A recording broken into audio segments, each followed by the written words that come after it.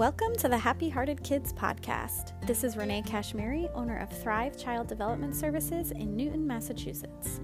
On episode 5, we're going to be talking all things peer conflict. Whether you have or work with young children, teenage children, or any age in between, peer conflict is likely a fairly regular reality in your child's world. Today we're going to talk about what peer conflict is, and what practices you can start to implement in your home or classroom to support this tricky part of your child's social development.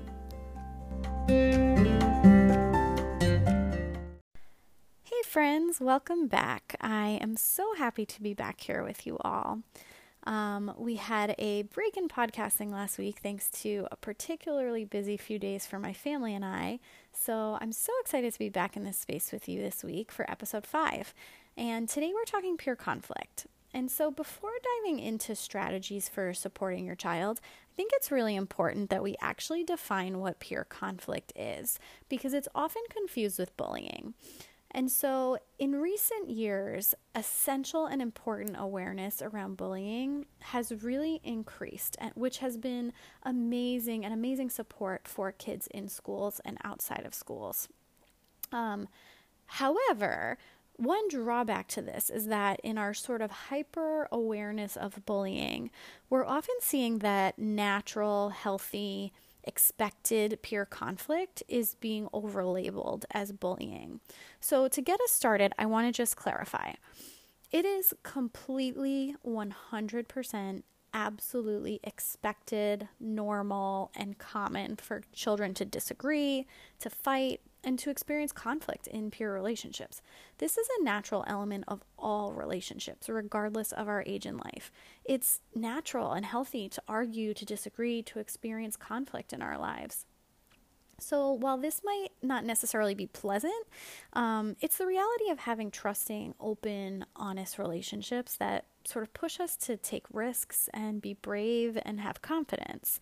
So before we really get into the details of strategies, as opposed to bullying, I wanted to clarify that peer conflict is defined as mutual disagreement or hostility between peers or peer groups. And it's characterized by the involvement of people with equal or similar levels of power in the relationship. It probably occurs only occasionally. It's unplanned, and it doesn't involve intentional violence, cruelty, or an attempt to control another person. In everyday life, this probably looks like two children wanting to play with the same toy. Or older children disagreeing over how to spend their weekend or who to hang out with. Maybe in the teenage years, kids disagreeing over someone starting to date and another person who's not ready to date, things like that. Even as adults, this might look like a disagreement with your spouse about how to manage your money or what time the kids go to bed. And so while these are all, of course, hurdles to overcome in our relationships, they're ultimately healthy and inevitable elements to existing as social beings, and they don't involve intentional malice or an abuse of power. Bullying, on the other hand, is defined as unwanted aggressive behavior involving an abuse of real or perceived power between children, whether this be physical power or social power. So this could look like sort of the quote-unquote popular kids showing kind of consistent and intentional aggression towards someone with less social power than them, or it could quite literally mean a physically larger child intimidating a physically smaller child. And so unlike some of the developmentally appropriate peer conflicts that we can come to expect as sort of a natural and healthy element of childhood, bullying typically involves purposeful cruelty and is often, may not always be, but is often repeated frequently over time. And so while peer conflict is something we want to encourage our kids to develop the skills to ultimately navigate on their own, bullying will almost always require the intervention of a safe and trusted adult because of this gap in power that's present between the children in the scenario. So the main thing to keep in mind about bullying is that it's defined by a clear abuse of power, and it's rooted in purposeful cruelty or ill will. This is not the same thing as peer conflict. It's not the same thing as arguments that stem between children, just because there is a difference in perspective between two people. So today we'll be talking about peer conflict. So all of the suggestions are going to assume that the situation in question doesn't involve an abuse of power or bullying of any kind, because bullying is really a separate issue with a completely separate set of suggestions for how to handle it properly. And so as we talk about peer conflict, I think it's important to first understand that so often as parents, teachers, other adults in a child's life, it can be so tempting to jump in and get involved and to try to solve the problem for them. And above all else, barring an incident that qualifies as bullying or an incident where your child is being severely hurt, the main point that I want you to take away from this podcast is to try to resist this urge. Our impulse is to try to protect our children. But ultimately, mediating peer conflict for them instead of sort of with them or through them, if we're talking about guiding them through some of this, really robs them of honing important social emotional skills like problem solving, empathizing, handling disappointment, and responding to the effects of hurt feelings. These are all realities of the world and of being social beings, and we ultimately want to increase our children's competence and abilities to handle these situations on their own as they progress through their social and emotional development. And if we sort of swoop in and do it for them, it really robs them of the opportunity to practice this. So, all of that being said, what do I do? One of my children or students enters my home or classroom and tells me that they got in a fight with one of their peers. They're probably really frustrated, sad, hurt, angry, and they're probably unsure of how to handle the situation. So, what can I do to support my child's competence in managing these inevitable parts of childhood? And I have a few ideas for how to help guide them through these tricky moments in life. Some of them are more specific, and some of them are going to be sort of a little more general and a little more broad, because so much of what we teach our kids about how to manage conflict doesn't actually occur in the moment of conflict itself. It often occurs in our sort of day-to-day interactions with our kids and what we model for them. So, number one, the most fundamental in helping your child to navigate this is to help your child learn how to handle big feelings. One of the most common themes of peer conflict is escalated emotions for all parties involved. Our kids are probably feeling hurt, angry, sad, maybe betrayed, or any other variety of strong emotions about a conflict with a peer. The first thing that we can do to help our kids navigate peer conflict is to acknowledge and validate that their feelings have a place and that they're entitled to any and all emotions they may be feeling. And ultimately, to allow them to explore practices that help them manage these emotions. So for some children, this might mean taking time alone to reflect. For others, it might mean writing. Still for others, it might mean like pouring all of their energy into a project or a task. So create a space in which your kids are allowed to feel whatever it is they may be feeling, and then help them explore options for frustration management. Because ultimately our kids can't make thoughtful, logical, rational decisions about how to respond to a complicated social situation when they're in that heightened state of emotion. And they're much more likely to make decisions that could be destructive or harmful to their peer relationships if they're acting from this place of escalation. So the first step in helping your child navigate peer conflict is helping them to navigate their own big emotions so that they can address the situation from a calm, thoughtful place. So explore this with your child and explore different things that they can do to sort of help them bring those emotions down and come back into their body and ground themselves into the moment. This is going to look different for all children, so explore with your individual child what works. Secondly, and somewhat tied, is let your child talk and genuinely listen. how many of us process difficult decisions or complex scenarios by talking it out? Maybe not all of us, but a very large many of us probably do. Our kids are no different. So let your kids talk out what happened, how they feel, how they imagine their peers may be feeling, how they are interpreting what's going on around them. Give them that space to get it off their chest. And here's the important part. Listen. Genuinely listen. It's so tempting as adults to feel like we know the answer already, and so we're going to interject.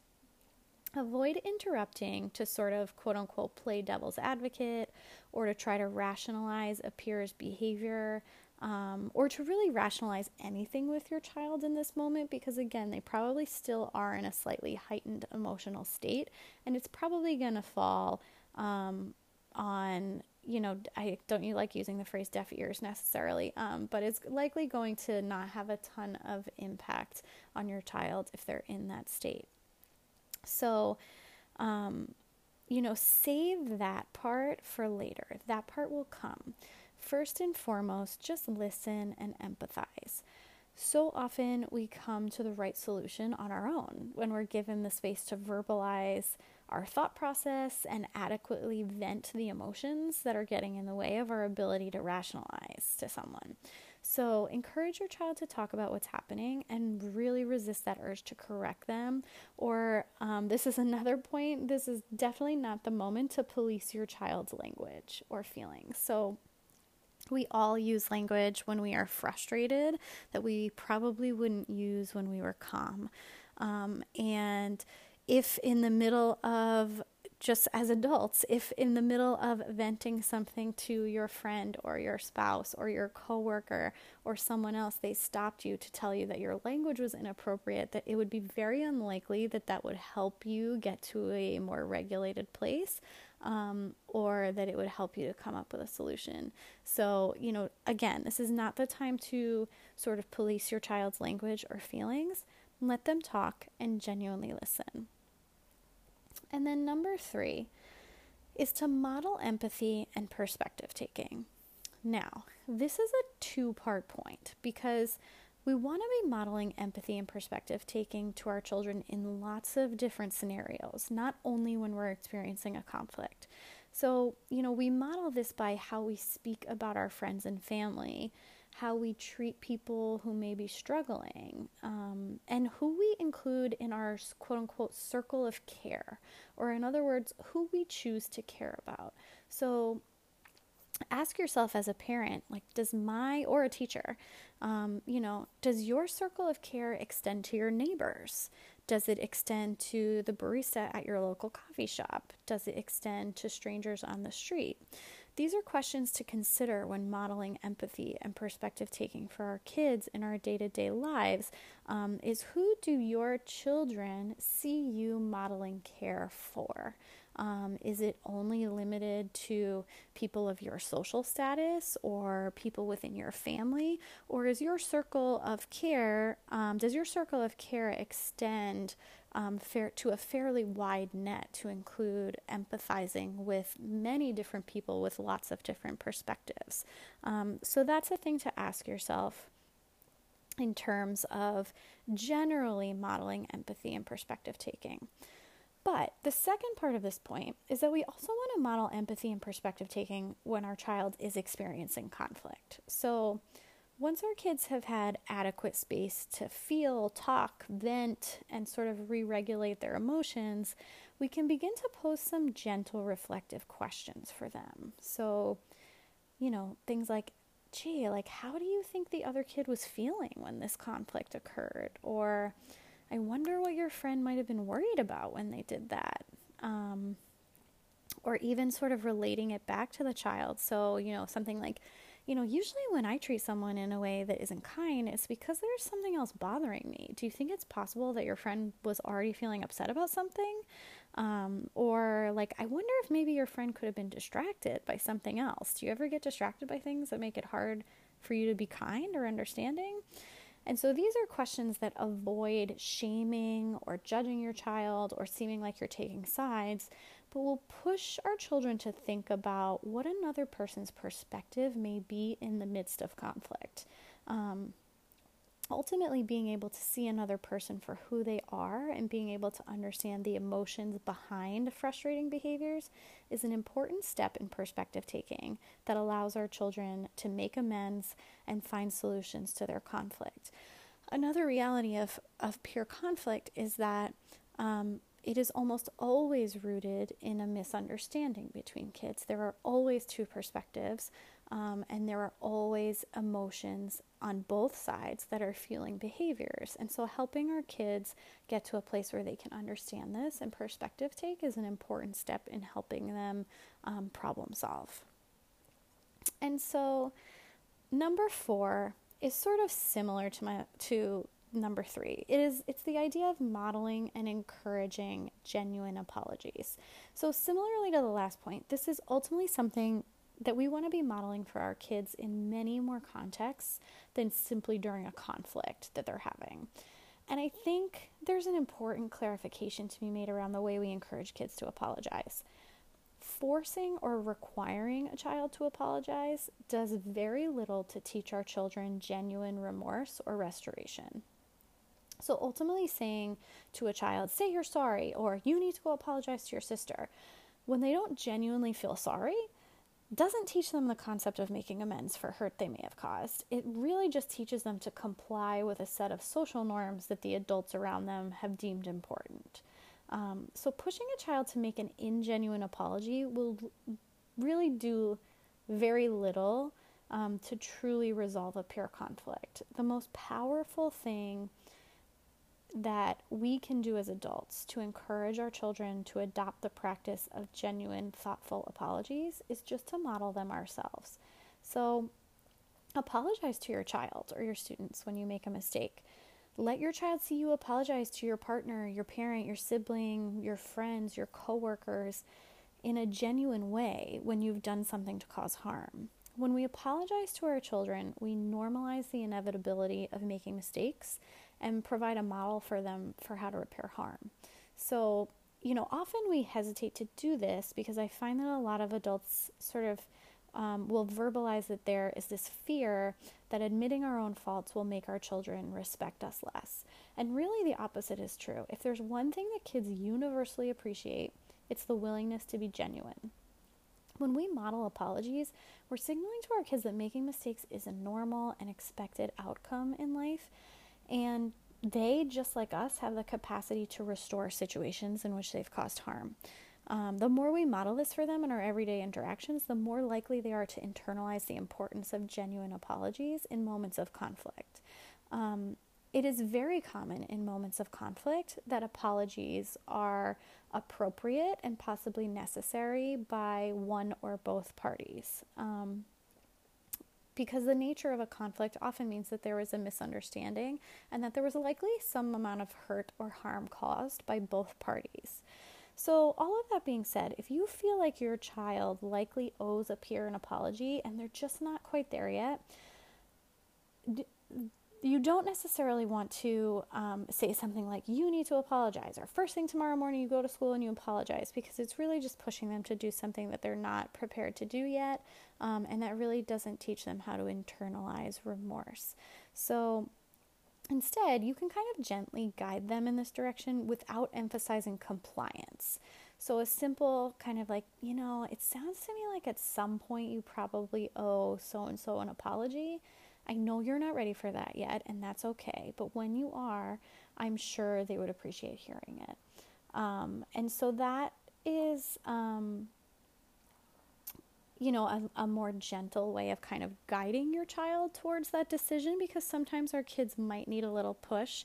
Sometimes it can be hard to apologize. It takes a lot of courage and bravery and vulnerability and willingness to admit that you're wrong in order to apologize. And so your child might need a gentle nudge in that direction, but try to use language that is more of like a guidance in the right direction than, an outright or an outright directive, because really directives just reinforce compliance.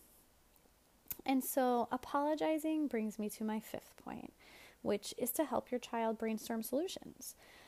Sometimes this solution might involve an apology, sometimes it won't.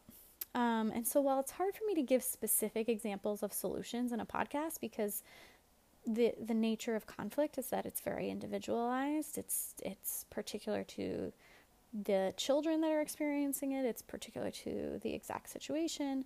One idea you may want to consider is role-playing solutions with your child. So take on the role of the other child and act out different solutions with your kids. Let them sort of experiment with a few different ideas until they find the solution that feels the most authentic and most useful in solving their problem. All conflicts are going to require different solutions depending on the exact scenario, but helping your child sort of try on a few options is a great way to help them learn and internalize the skill of problem solving.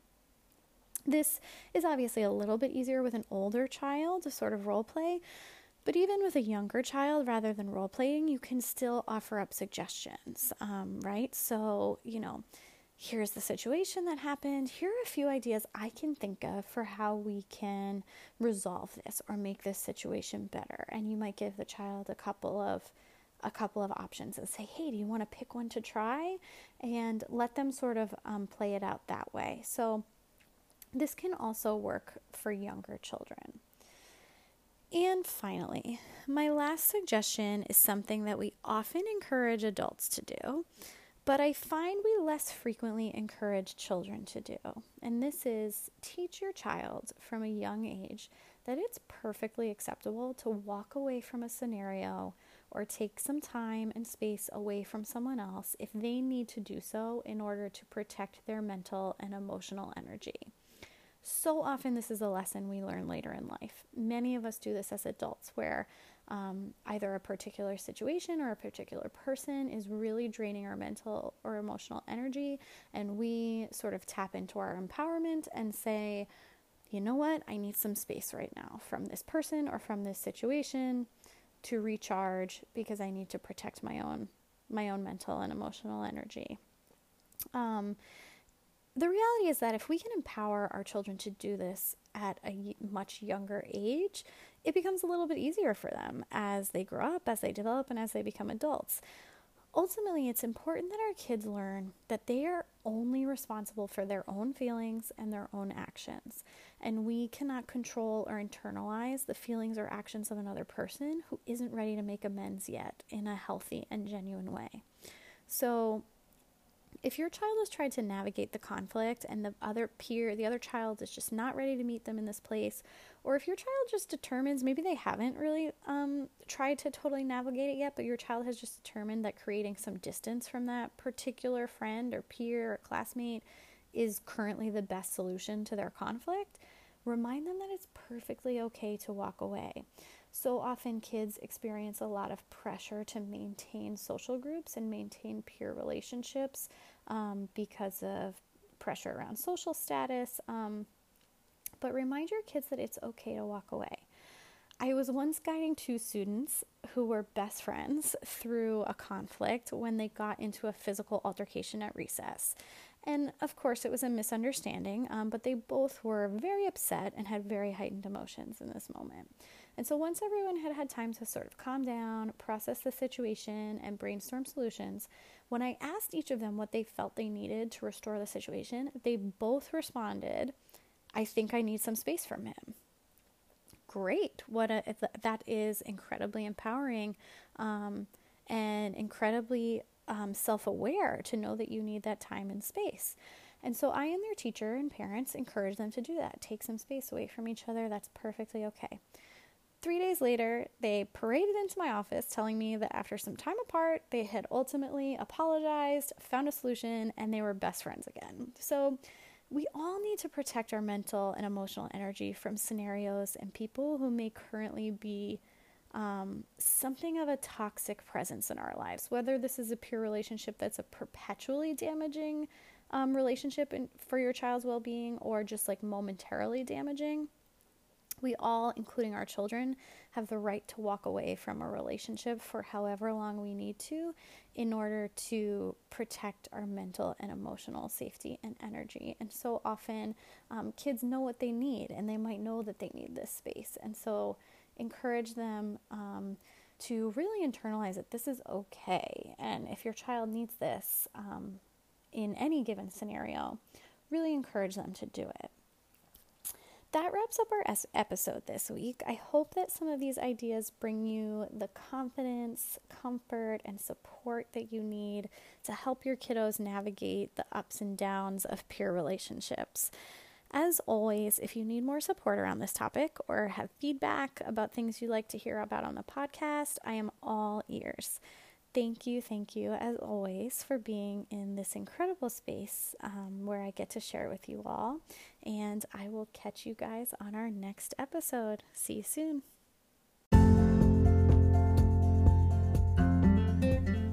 You have been listening to the Happy Hearted Kids podcast with Renee Kashmiri, owner of Thrive Child Development Services in Newton, Massachusetts. For more information on social and emotional resources for your child's development, visit www.thrivecds.org or email Renee at rene@thrivecds.org.